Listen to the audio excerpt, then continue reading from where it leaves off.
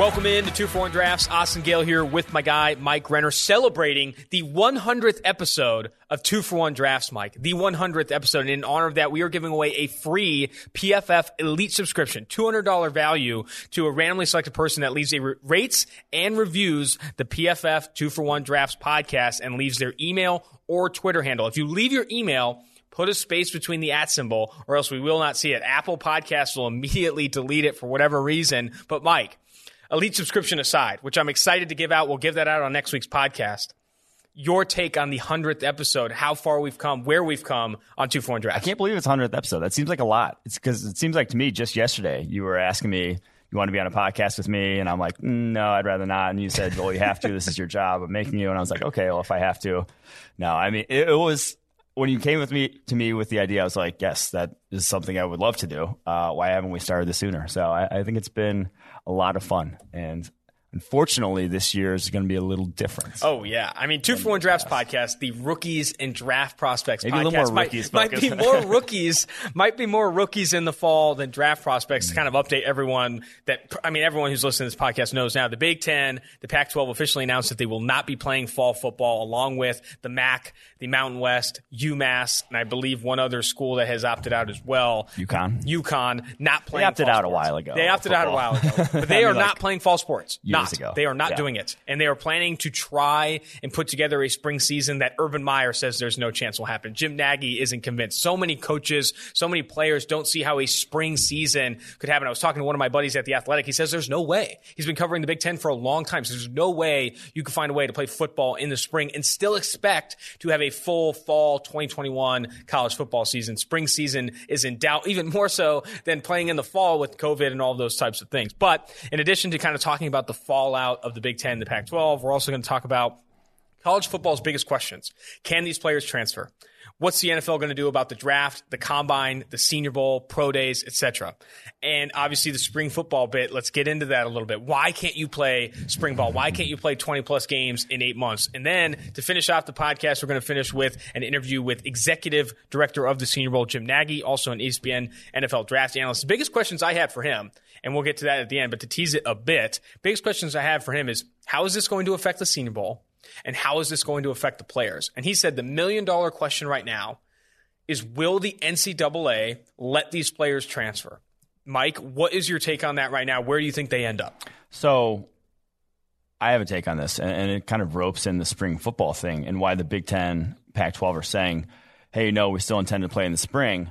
It's because if they still are intending to play football this year, those guys can't transfer. Like their eligibility hasn't changed. Their schools are saying we still intend to play football this year. If they cancel the season just entirely, it would be like, when UAB disbanded their football program, those guys could move to another school and play right away. So if they're by saying, hey, we're still going to play in the spring, no, well, we definitely intend to play in the spring, even though they know that's a crazy idea. They know there's almost no chance of forcing these guys to play a spring season and then a fall season within a 6-month span.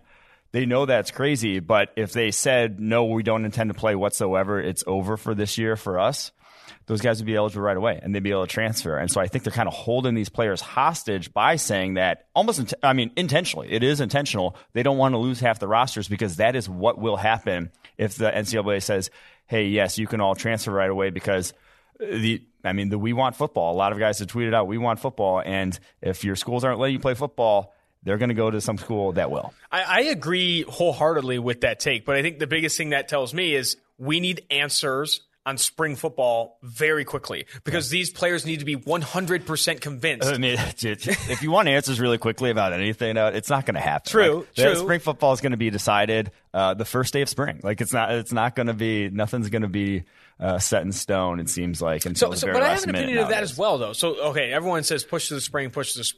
Why do these teams have to start in March? Why can't they start in February or January? Make this a winter start. You know what I mean? Because a lot of the articles that I've been reading that are against spring football because you'd be playing from March to say end of June and then starting back up again in August. Why can't we start in January and end closer to March or end closer to the back end start of April to give that more lapse time? Why do these players or do these teams have to have a start, official spring date in March? Well, someone asked, one of my buddies texted me over the weekends, like, what do you think actually happens with college football? And this was after, obviously, the MAC and some other conferences that canceled. I said, I think you get 6 games in the spring. You don't get a full slate. Oh, yeah. You get 4, 5, 6 games, play your rivals, play some other schools in your area. That's what you get in the spring. You're not going to get a full season. You get something like that. No, probably no playoff, but just something, any sort of money grab. You can get anything. Gets people because you could also probably have fans in the stands. Yeah, people in the stands. You get some ticket revenue. You get some sort of juice out of the squeeze that these schools are saying they desperately need, because obviously it's a revenue sport. Like, it makes the most money of any sport in the college realm. So these schools need it for their bottom lines. I think that's what's ultimately going to happen. I think we're going to see a severely abbreviated spring season, 6 to 8 games in conference, but potentially with stadiums at 50% to 70% capacity, because ideally by then a vaccine is in place or COVID has come down enough in America, knocking on wood here, come down enough to where you could potentially have fans in the stands. Because that's what these teams also want. They want to be able to have a significantly positive ROI. And I think as the Big Ten and the Pac-12 got closer to the fall season, they realized net gain in revenue for playing in the fall might not be the same as net gain in revenue if we do try and opt for a spring season that even is more abbreviated, because you could have fans in the stands, significally less testing protocols, something that makes a lot easier and less overhead on these NCAA teams. Point of contact, tests that are immediate, give you immediate results, which is like the big thing of these. Like, you get over a day, 2 days results. That's the thing that spreads it within your locker room. If you can get a test that gives you immediate results right then and there, we could be playing football right now. Sum that up. NCAA transfer eligibility, I think that rides on the treatment of a spring season. And then as for the spring season, I think if it does happen, it's going to be significantly abbreviated. And I think it could start earlier than March. It could start in February, even January, and try and make a play there. Be brutal. All right. January football games for the Big Ten would have some brutal football games. That is Wisconsin, I didn't even think about that. Minnesota in January. That would be tough. All right, well, let's talk more about what the NFL is going to do. What do you obviously in the CBA, the latest the draft can be pushed back, I think is June 2nd or June 3rd, which would ultimately probably push the combine back a month, push a lot of the pre-draft process back a month or so. Where are you with that? Do you think the NFL says steadfast, like, hey, I don't care who's playing in the spring, I don't care what happens, the NFL schedule does not move for anyone, which I feel like you could expect at some points? Yeah, I bet a lot of things. I guess it depends on how many teams really intend to play in the spring. If you get a full, if every single team intends to play in the spring, if it ends up going that route where we don't see college football this fall, they're going to start pushing stuff back. Like, they just need that for the whole evaluation process. You're going to see the combine being, after the season, after whatever college football season is supposed to be. It's going to be probably very abbreviated. Obviously, you can only push it back, like you said, to the very beginning of June. So that gives you a little bit more than a month afterwards. But I do think you'll see that push back. But if teams are playing this fall, I think the NFL says, screw it. Like, we don't need the Big Ten pact. Like, the fact that you guys made that decision, that's on you. We're not gonna kowtow to you. Yeah, I mean, if those 3 conferences play, the Big 12, the SEC, and the ACC all play in the fall, I would imagine that the NFL keeps their schedule on pace. Yeah. Late April draft, combine stays in place. I think the biggest thing you'll see is more of an extended combine. You will see a combine that might actually involve pads, might actually involve on-field, one-against-one stuff. I think that's very possible, because they don't do that because the guys just played a full season of football. You need something if you haven't seen a full season of football, if these guys haven't played football in 18 months. A bubbled like not spring season, but spring opportunity, a spring camp for some of these players. Something like the Senior Bowl. Very similar to the Senior Bowl. Put these guys in pads and give them an opportunity to kind of show what they could do, but that's brought on by the NFL. That would draw numbers, my friend. I mean, I think that would do really well. And they should. And it also just for the evaluation process, because they won't have talked to these guys, been in person, been at these games on the sidelines, seeing who these guys are over the course of the fall. So Scouting combine becomes a second Senior Bowl. PFF foots the bill. I'm not upset about it. We end up being in Mobile for like 4 months. I don't know. I mean, this is where it might end up. All right, let's jump to some of these players in the Big Ten, in the Pac-12. What we're going to do next is we're going to look at every single player in PFF's top 50, which you can check out on PFF.com in our interactive draft board, and decide whether or not these guys should opt for the draft, Don't wait around for the Big Tens and the Pac-12s of the world to tell you that we're going to try to start playing in January or whatever it may be. Just completely opt out like others have. Rashad Bateman, Rondale Moore, Micah Parsons opt out for the 2021 NFL Draft. Or if their stock is dependent on the Big 12 and Pac-10, Big 10 and Pac-12 figuring their shit out and playing in the spring. Let's start with Justin Fields, the biggest name in the Big Ten, one of the biggest names in college football. My opinion, and I'll start here, is the guy should have probably opted out a few weeks ago. I don't think there's a ton of reason for him to play this upcoming season, especially if he's going to have to wait around and potentially contract the coronavirus, risk injury, all that stuff before an April draft in 2021. I think Justin Fields has put enough on tape to be one of the best quarterbacks. The only reason you'd see him stick around, to see him play, is to win a national championship. That's not happening this year. The national championship. He wanted to beat Michigan too, which I empathize with. But he's going to the draft. He doesn't need to play. He doesn't need to play a spring season. Doesn't even need to go transfer to go top 5 this next year. So I do think Justin Fields is an easy one. He's not returned back to Ohio State. He's going to the draft. I think it's a similar take on Penei Sewell, the Oregon offensive tackle, a guy that there's been some rumors on Twitter that the NFL isn't as high on Penei Sewell as others are. We talked to Jeff Schwartz. I've talked to you ad nauseum. Everyone I've talked to is in love with Penei Sewell. This guy, probably a top 10 pick. Quarterbacks will go high in this upcoming draft. Don't even say probably a top 10 pick. Grow some balls to Austin, say he's going to be the first non-quarterback taken. First non-quarterback taken, really? Even above this receiver class? I like Jamar I Chase could almost a lot. guarantee you that he's. I'm guaranteeing it. He's going to be the first non-quarterback taken. Really? Yeah. And he doesn't have to play in the spring? No. Wow. All right. Well, we can skip. Although he's not going to. The thing was, he wanted to play this year. His brother's there, linebacker, 5-star linebacker recruit, was a true freshman, wanted to play. That's unfortunate for him, but he doesn't need to play. Fair enough. We can skip Micah Parsons, the 5th-ranked player on PFF's board, the Penn State linebacker that has already opted out. Rondale Moore, who's already opted out as well, the Purdue wide receiver, 7th on PFF's board. This next name is big. Yeah. This next name, Walker Little, missed nearly all of the 2019 season due to injury. This guy almost needed to come back and play in 2020 to put enough on tape to be a first-round pick. He's currently ranked 14th on PFF's draft board. This is a guy that needs to stick around to try and play in the spring. He has to show something on tape. He either needs an extended Senior Bowl, or he needs to play in the spring. He needs to go out and say, "Hey, I'm healthy." After an injury last year, I believe it was a knee injury. Injury last year cost him the rest of the season after he played Week 1 against Northwestern. And hey, I can pass protect, because he looked like it last year. He's only allowed 1 pressure in his last 7 games. Was really good. Was a freak athlete coming out of high school, top recruit. Would have been in that mix of that ridiculous tackle class we saw last year for the top tackle, but he got hurt. And so tackle's a position where if you get hurt, it's not like Rondale Moore getting hurt where he's going to come back and you're like, it's Rondale Moore. You actually have concerns about what that's going to do to him. So I do think he needs to return, or at least have the ability to show he can play football at a high level here. He would really benefit from the idea that you came up with in terms of the NFL having a similar version of the Senior Bowl, putting these guys in pads, having them play in one-on-ones, especially at the tackle position. Yep. Those pass rush one-on-ones are huge for tackle stocks. It's a big reason why Ben Barch was coveted so highly coming out of Mobile this past year. I think Walker Little, not in the same tier as Barch. He has good film on tape at Stanford. He's also a highly recruited player going into Stanford. I think he's in a different situation than Barch. However, putting some tape on film against some top pass rushers in one-on-one situations. Tape on film. Hashtag put some tape on film. All right, Javon Holland, 18th ranked player, Oregon safety.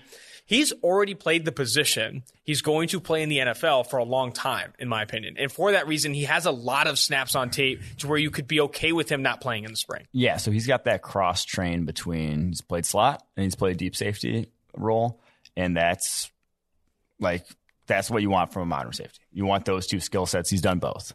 I'm not sure he's athletically like some of the other safeties in this class. I don't think he's that level, but you're not going to come back and improve athletically like that. He's shown he can have ball. You could probably improve athletically not coming back. Yeah, trying to work on your agility drills and all that stuff. So 20 pass. Oh Lord, 20 pass breakups and interceptions, combined pass breakups and interceptions in 2 years for a safety. Those are very, very good numbers. So I think he goes to the draft. 18th player on our board. I feel like he might not be a lock first rounder, but I don't think he's going to push his stock up much more if he comes back to school.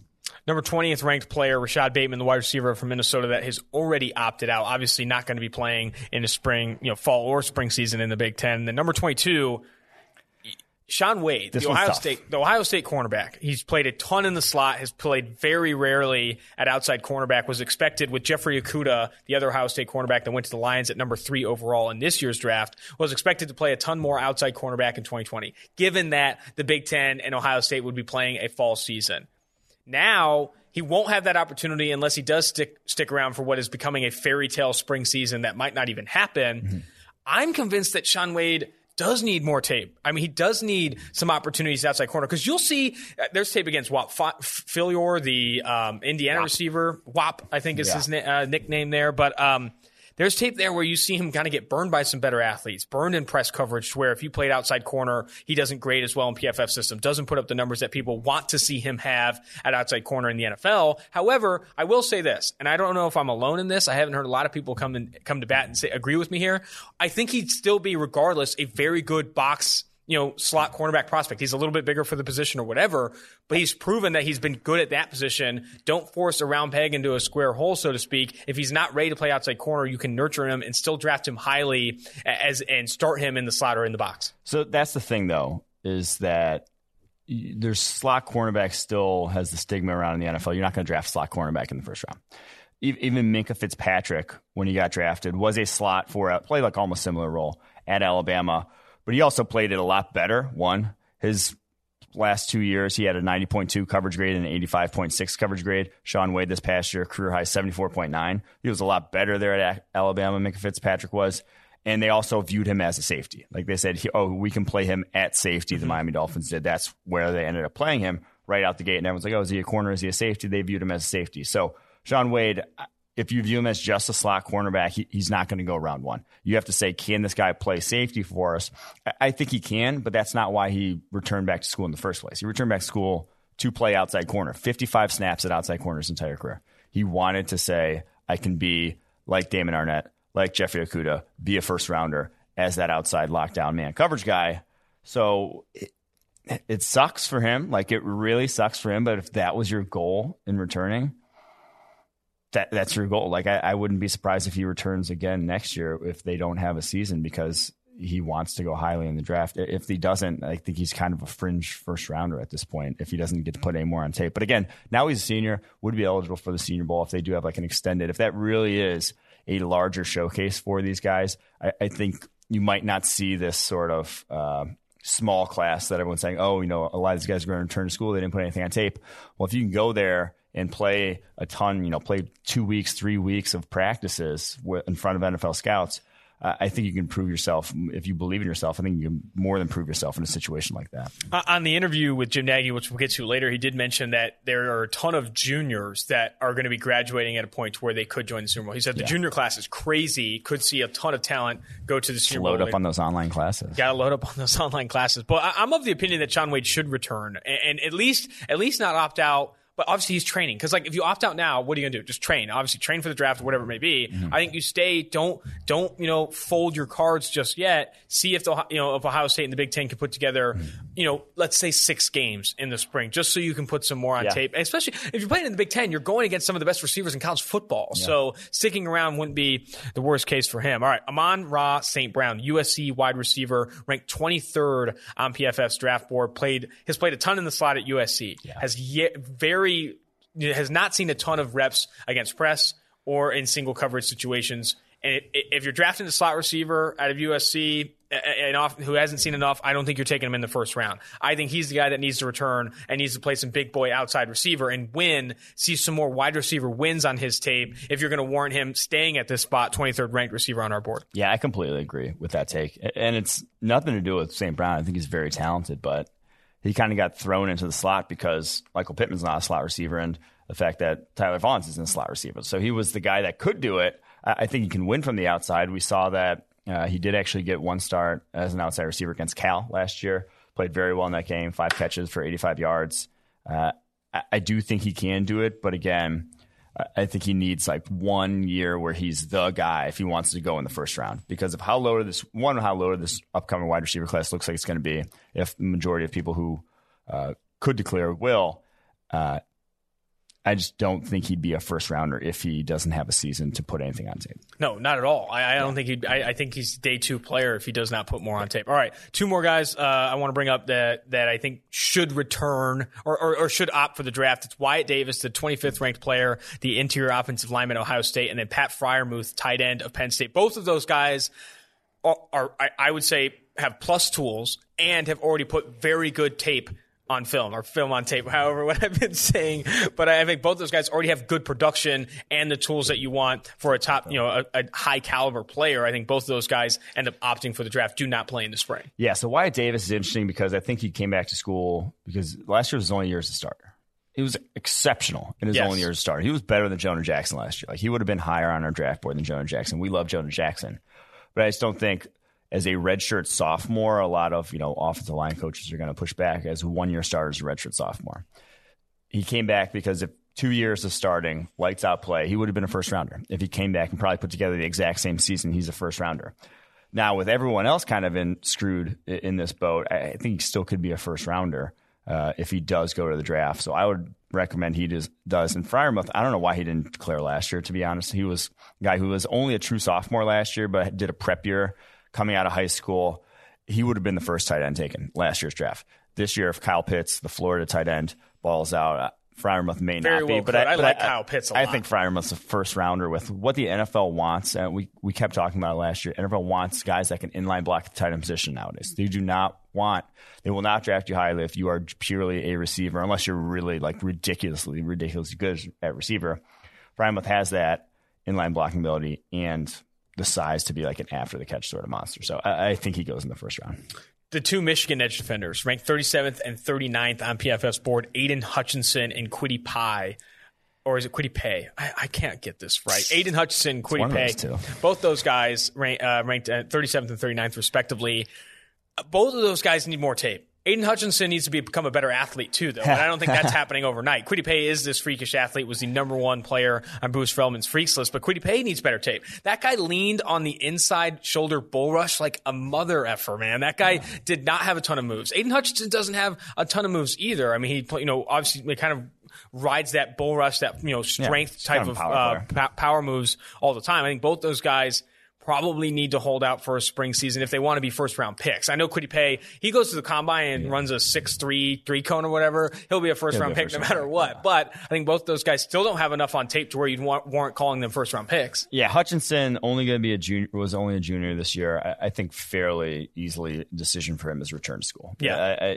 You're not going to be a first-rounder. He's kind of in that Zach Allen, AJ Epinesa mold of edge rusher where he's kind of got versatility where he can kick inside, but also not athletic enough to where you can be ridiculously productive at the college level. The NFL is just not going to take you in the first round. Like, you're just not that caliber of athlete. So that's where Hutchinson stands, I think, returning and really putting together a better year than he showed in 2019. In 2021 could do him a lot of good. But Paye is the one who, of all these guys on this list, Paye, Oweh, Tyreek Smith, the 3 edge defenders, got screwed. Like, they were in store for big seasons. They had big opportunities in front of them to push their stock top 10, top 15 this upcoming draft. Like, those are the kind of tools these guys have. Paye, though, like you said, no pass rushing moves. I do think he ends up declaring for the draft. I think he probably should return to school, though, but because I think he could go, like, that dude could go top 5. He's going to go in the Montez Sweat range if he declares now, because he's kind of like Montez Sweat, where it's like, it's fine. He's a freak athlete. Montez Sweat is freak athlete. The tape is like fine, but you're not going to draft that top 10 because of how far they have to go at this point. I mean, maybe in the Rashawn Gary range, but even like Rashawn Gary did it at a younger age. Paye is still just raw and going into his senior year now. Chris Olave, 40th ranked player on PFS board, which I still feel like is too low. He played a ton of every time. I don't mind. I love his tape. So. He played a ton of outside receiver this past year. Had a ton of good production.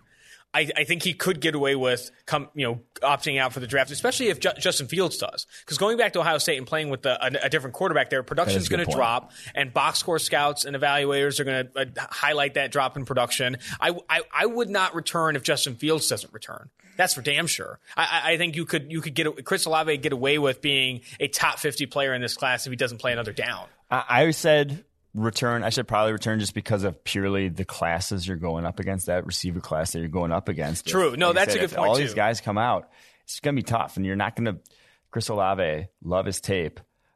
At 6'1", 188, running probably like a 4.5 flat. I don't think he's going to be a first rounder if he comes out. Now, he's always going to be 6'1", 188. He's never going to like run a 4.3. So like maybe he can't push his draft stock up too much higher. But if he comes back and goes for, and I think he could go 4 more yards than 849 yards. Now, 849 yards doesn't sound great, but it was the same role that Terry McLaurin was basically playing at Ohio State when he had like 600 yards the year before that. So that offense just doesn't feature the outside receiver much, but I do think with how talented he is, he could have built upon those numbers and made himself some money. But if him and Justin Fields were out there again in 2020 fall ball, I mean, I think he could have been up there with the best receivers in football. He could have been a Biletnikoff winner. I mean, that's how good he was. They got that sophomore too, who's nuts. Garrett Wilson, who's going to get drafted higher than him. Yeah. Oh my God, here we go. The Chris Olave hate does not. I'm just saying, now. Garrett Wilson's. No, Garrett Wilson's good too. I agree. Yeah. All right, moving forward here, let's highlight both these guys. Levi Onwuzurike, the Washington interior defensive lineman, who. That name has come out on the 2-for-1 Drafts podcast a ton, defensive tackle for Washington. And then the small, undersized Tyler Linderbaum, the interior offensive lineman, specifically center for Iowa. That's a baller. The production's great. Like, he is #fun to watch. If you like watching very good interior offensive line tape, Linderbaum is crazy with his feet, super athletic. And what I love is the clear mismatches on tape, and this guy continues to win. These guys are bigger. These guys are faster. He fights, man. He's a feisty player, and I think that's necessary in the trenches, man. You need a guy that's willing to stick his nose in. Let's talk about both these players. Start with Levi. For me, where do you think his mind is right now? Do you think he's going to opt for the draft or stick around for a spring season? So that's the thing. He's a senior. He needed to put up better tape than he did last year if he had any hopes of going in the first round. Right now, he's like firmly a day 2 guy. Going to test out well at the combine. So, I mean, I think his draft stock's still fairly safe in terms of second or third round pick, but I think he should return. Like, I thought he could have taken that next step. And if he takes that next step, he's a surefire first rounder with how athletic that guy is. So I would say return for him. Linderbaum's like an easy decision to return. The guy's played 1 season of college football. Yes, it was electric, but he's played 1 season and he's 285 pounds. If he gets up to around 300 and maintains that level of play, this guy's going to be a first rounder. That's how good he is. But right now, he would not be even close to that level. So I would say return for him as well. And only a redshirt sophomore at this point. Like, that's not a lot of redshirt sophomores on the offensive line. It's just rare to see. All right. 2 edge defenders here, 49th ranked player and 51st ranked player on PFF Sport. Jayson Oweh, edge defender for Penn State, and Tyreek Smith, edge defender for Ohio State. Both of these guys need to go back. Go back to school and try and get some more film, man. They need it. They need it. That's the thing. They weren't starters. They weren't ever starters. Jayson Oweh, 397 career snaps. Tyreek Smith, 426. You can see the talent. You also have to see you guys play. You know, like you need to see reps on tape. And so I do think they could end up as top 10 picks someday. They will not be close to top 10 picks if they don't play this year. I mean, Jayson Oweh has some flashy reps on tape where you're really impressed with the athletic ability, the bend, these things, but you need to see it against really good offensive tackles, and you need to see it consistently. PFF pass rushing grades have been one of the better predictors of NFL success of all of the metrics we track at the collegiate level. And I think seeing Jayson Oweh and Tyreek Smith get another season, you could see them creep up into that high 85, high 90 range, so much that combine that with their athleticism, like you said, they could be top 10 picks, top 20 picks in the NFL draft. Last guy we'll mention here, and then we'll jump to the Jim Nagy interview, the executive director at the Senior Bowl, Rashawn Slater, offensive tackle, Northwestern. People love this guy. I don't know if he needs to put more on tape. No, I don't. 3 years of starting at Northwestern between right tackle, his freshman, sophomore year, left tackle this past season. Graded out really well this past year. Probably had the best reps against Chase Young of any tackle Chase Young faced. Now, there was only like a few that they actually went one-on-one, but he actually won a few. I don't think he's a tackle at the next level. He's probably going to be a guard, but I don't think he's going to – if he came back to school, I don't think he'd go any higher than – he is right now. Like, he's already played fairly well with 3 years of experience. I think he's firmly a day 2 guard that if he declares right now is going to, if he comes back to school, is still going to be a day 2 guard, Yeah. All right, Mike, before we jump to the Jim Nagy interview, let's give me your strongest take on college football this upcoming season. Big 12 reportedly coming out now that they are going to start games on September 26th with the option to potentially delay to October 10th, where the title game will be played on either December 12th or December 19th. Here's my take. I'll give you my take and then you go. Okay. The ACC, SEC, and Big 12 are all going to plan to play on September 26th with open weeks scheduled to a point where they could push back to early October or even mid-October. However, I do think the biggest question mark right now is how these students come back on campus and how can they manage the coronavirus pandemic on these campuses. Because if the coronavirus pandemic affects these things, I think it all goes pear-shaped. They end up trying to push for the spring. However, if that doesn't happen, I do think they continue to march toward to try and kick off on September 26th. That was a pretty lukewarm take. It's Luke. It I has to think be my lukewarm. hottest Thing take changes every hour. I know. I think mine is that Big Ten schools will be playing football this fall. Some of them. Really? Some of them will be trying. Like some of the schools want, like Ohio State has a lot of money on the line with their football program. They rake to not have any games this fall for Nebraska. When other teams are playing? Exactly. To not have any games, the amount of just like negative blowback they're going to get from fans, from their athletes, from students is going to be enormous. That I think they're going to some of these schools are going to find a way to play football this fall in the Big Ten.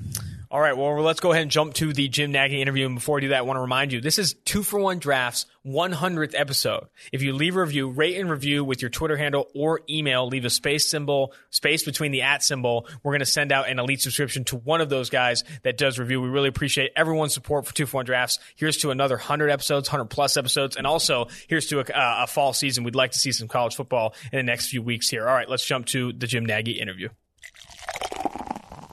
Joining the 2-for-1 Drafts podcast is none other than Executive Director of the Senior Bowl, Jim Nagy, also ESPN NFL Draft Analyst. Just me today, Jim. Mike Renner unable to make the interview, but I'm happy to have you on.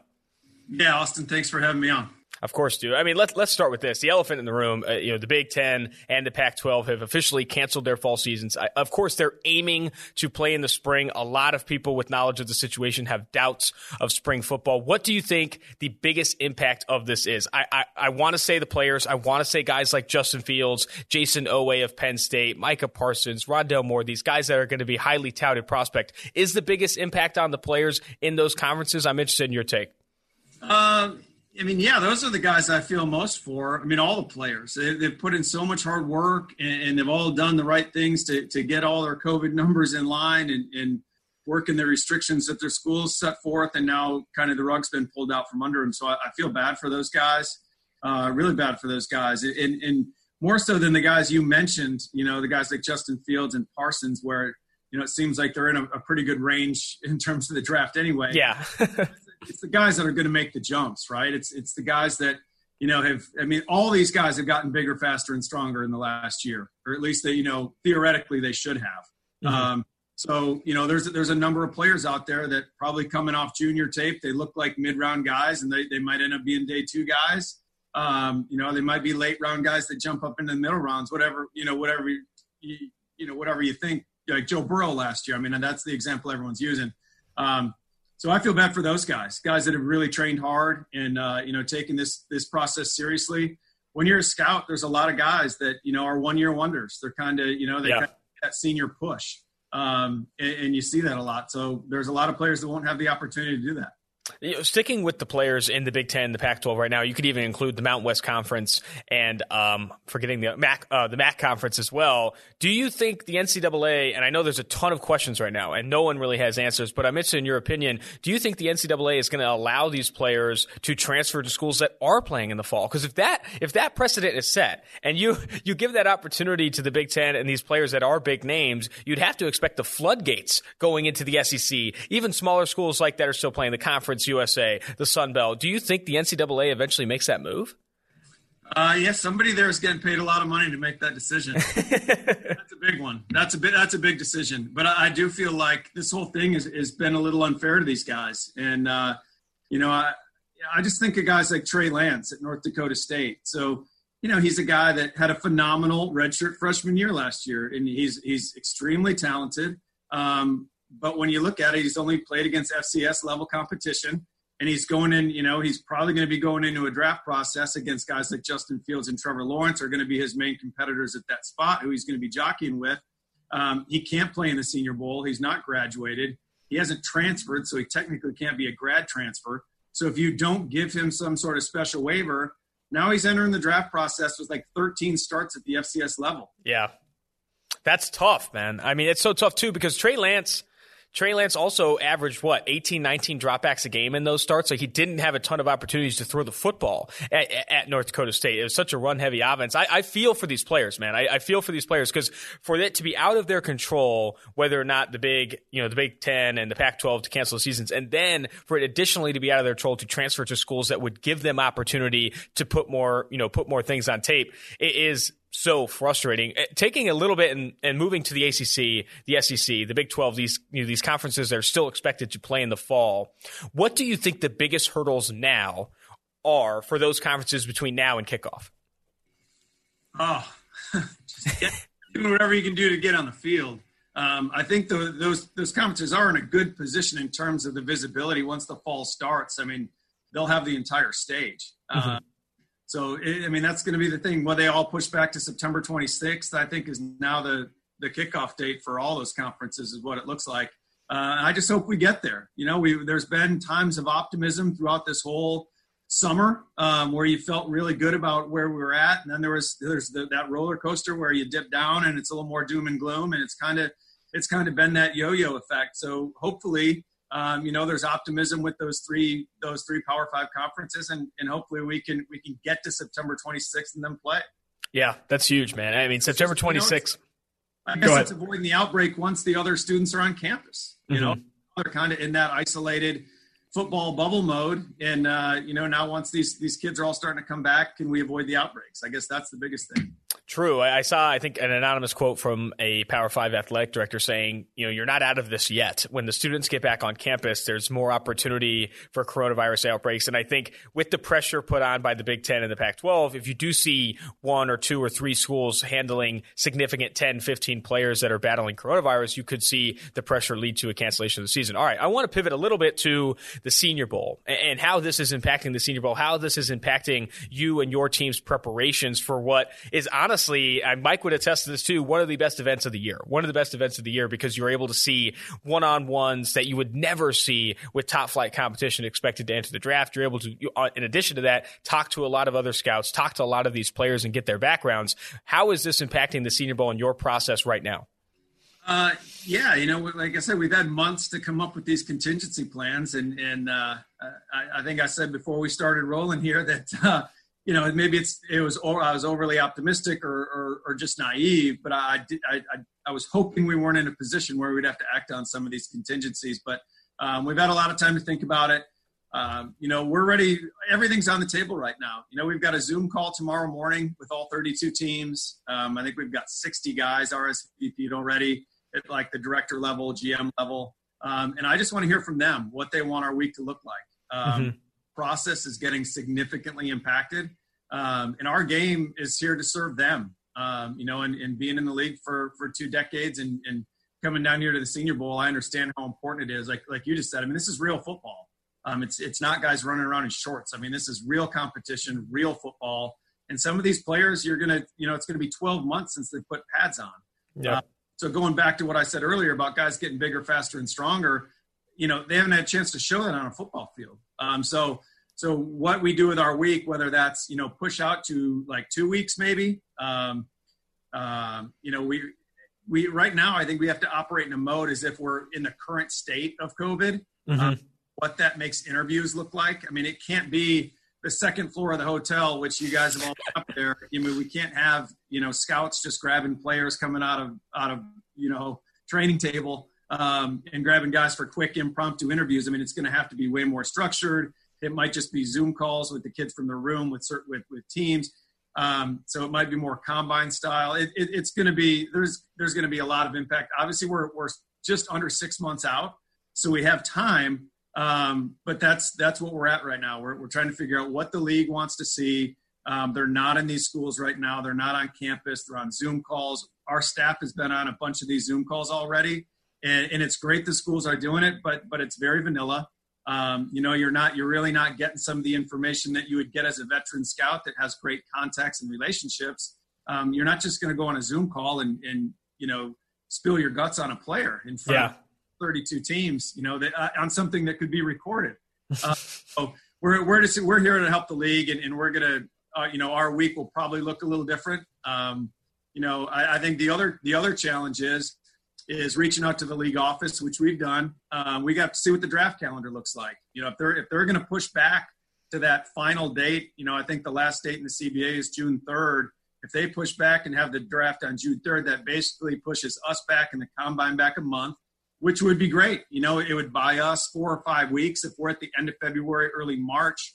And I guess we're all hopeful about a vaccine. We're hearing that could come in October, November. So if we can buy ourselves another month and everything be, that vaccine be more widespread, the distribution, then we might be in a great spot. Then our week might look very, very similar to past years. But those are the things we're working through right now.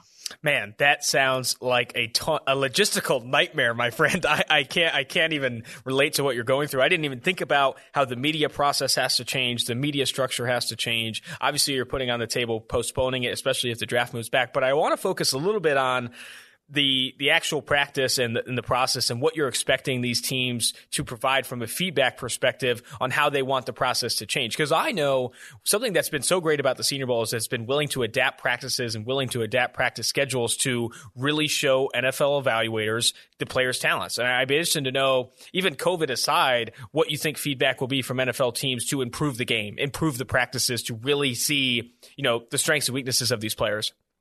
Well, I've had a lot of these calls informally with just friends around the league, and that's why I thought it would be, a good idea to make it more formal and get input from, at least give all 32 teams the opportunity to kind of brainstorm and really be creative and think outside the box a little bit about what the week's going to look like. Again, we have to think about what practices will look like if there's not a lot of contact. Or could we just do position drills? A lot of contact involved, but I don't know. Like, again, we're almost 6 months away from there. So if they're on the practice field right now doing things, and they have been, I gotta believe in 6 months we're going to be able to have a very similar to practice to what we've had in previous years. To me, it's more of for these guys that are sitting out and haven't put pads on in 12 months. I think we're going to have to allow them some sort of ramp up period, right? Like they usually arrive here to Mobile on a Sunday, and they're in uppers on Tuesday, banging, and then Wednesday and Thursday in full pads. So I don't think that's realistic for these guys that haven't put pads on, that want to put their best foot forward in front of, all the decision makers in the NFL. So give them that opportunity to come here, condition for a few days, maybe work in uppers for two or three days, and then go in full pads for 3 or 4 days. I really think we can fit in more practice time this year to allow for the acclimation process and, kind of shaking the rust off. Yeah, something I was thinking about a little bit recently, and this might be a bit off topic, but at the Senior Bowl, have you ever considered potentially providing opportunity for these players to have some athletic testing? Because not everyone who is invited to the Senior Bowl is invited to the Combine, and obviously there are pro days to work with that. But do you think it makes sense to have some opportunities for athletic testing or bench press or these things for the players that do attend the Senior Bowl? I'm not sure where your thoughts are there. In our current week, there's not really a minute of the day True. for these guys. We only had 2 guys that weren't invited to the Combine last year. One of them got drafted. The other didn't. So for the most part, they all do go. I haven't really thought about the testing part really, because they're going to get that at the pro day and they're going to get that at their Combine. They're probably going to get at least 2 opportunities after our game to do that. Absolutely. Makes sense. Well, what are you thinking? We can kind of close with this. Obviously, a ton of things can change. We've seen that with the NCAA and the Big Ten. In 72 hours, it felt like from hopeful to canceled fall sports. What are you looking for next? What do you feel like is a bigger domino between now and kickoff that you are kind of hopeful for to see kind of end positively? Well, I would like there to be, obviously, just from a fan's perspective, as a football fan, I just like to see some sort of football this fall. Again, I hope that's not wishful. I hope that it's realistic. And then again, we just have to be prepared to be agile and adjust, our game and what we're doing. So it's going to be an interesting, few months here, but I think it's a great opportunity for our game. I really feel like we were given a book when I was working for the Seahawks. It's in my office somewhere. It's called Obstacle is the Way. And really we see this thing out in front of us, and it's kind of scary. You know, there's a lot of changes, but I really feel like it's an opportunity for our game. I'm a huge believer in our game. You see how much I've promoted on social media, and I feel that way. It's genuine. You know, coming to the game for 20 years and sitting in draft rooms, I understand the importance that teams place on the Senior Bowl. Again, I think it shows a guy's character and how much he loves football, how much he likes to compete.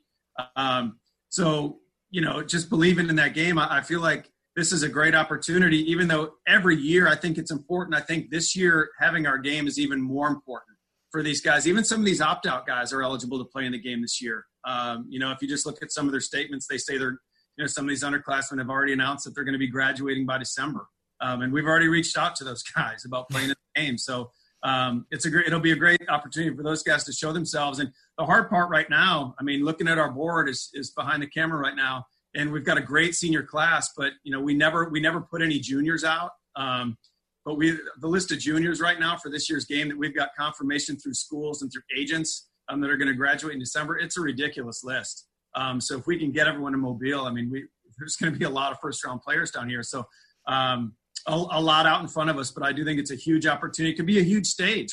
You know, even if the SEC and the ACC and Big 12 do play, I feel like the stage this year in Mobile is going to be even bigger. Yeah, I would have to agree with you there. I mean, the opportunity for the Senior Bowl to provide an opportunity for these players that have opted out or playing in the Big or the Pac-12 to put some more tape on. Put some more tape before the draft, not just the combine, other things. Put some more tape, some one-on-one opportunities to show these NFL draft evaluators what they really bring to the table, I think will be super important. Jim, always a pleasure to have you on the podcast. Really appreciate your time. Thanks again. Yeah, Austin, thanks for having me on. Absolutely.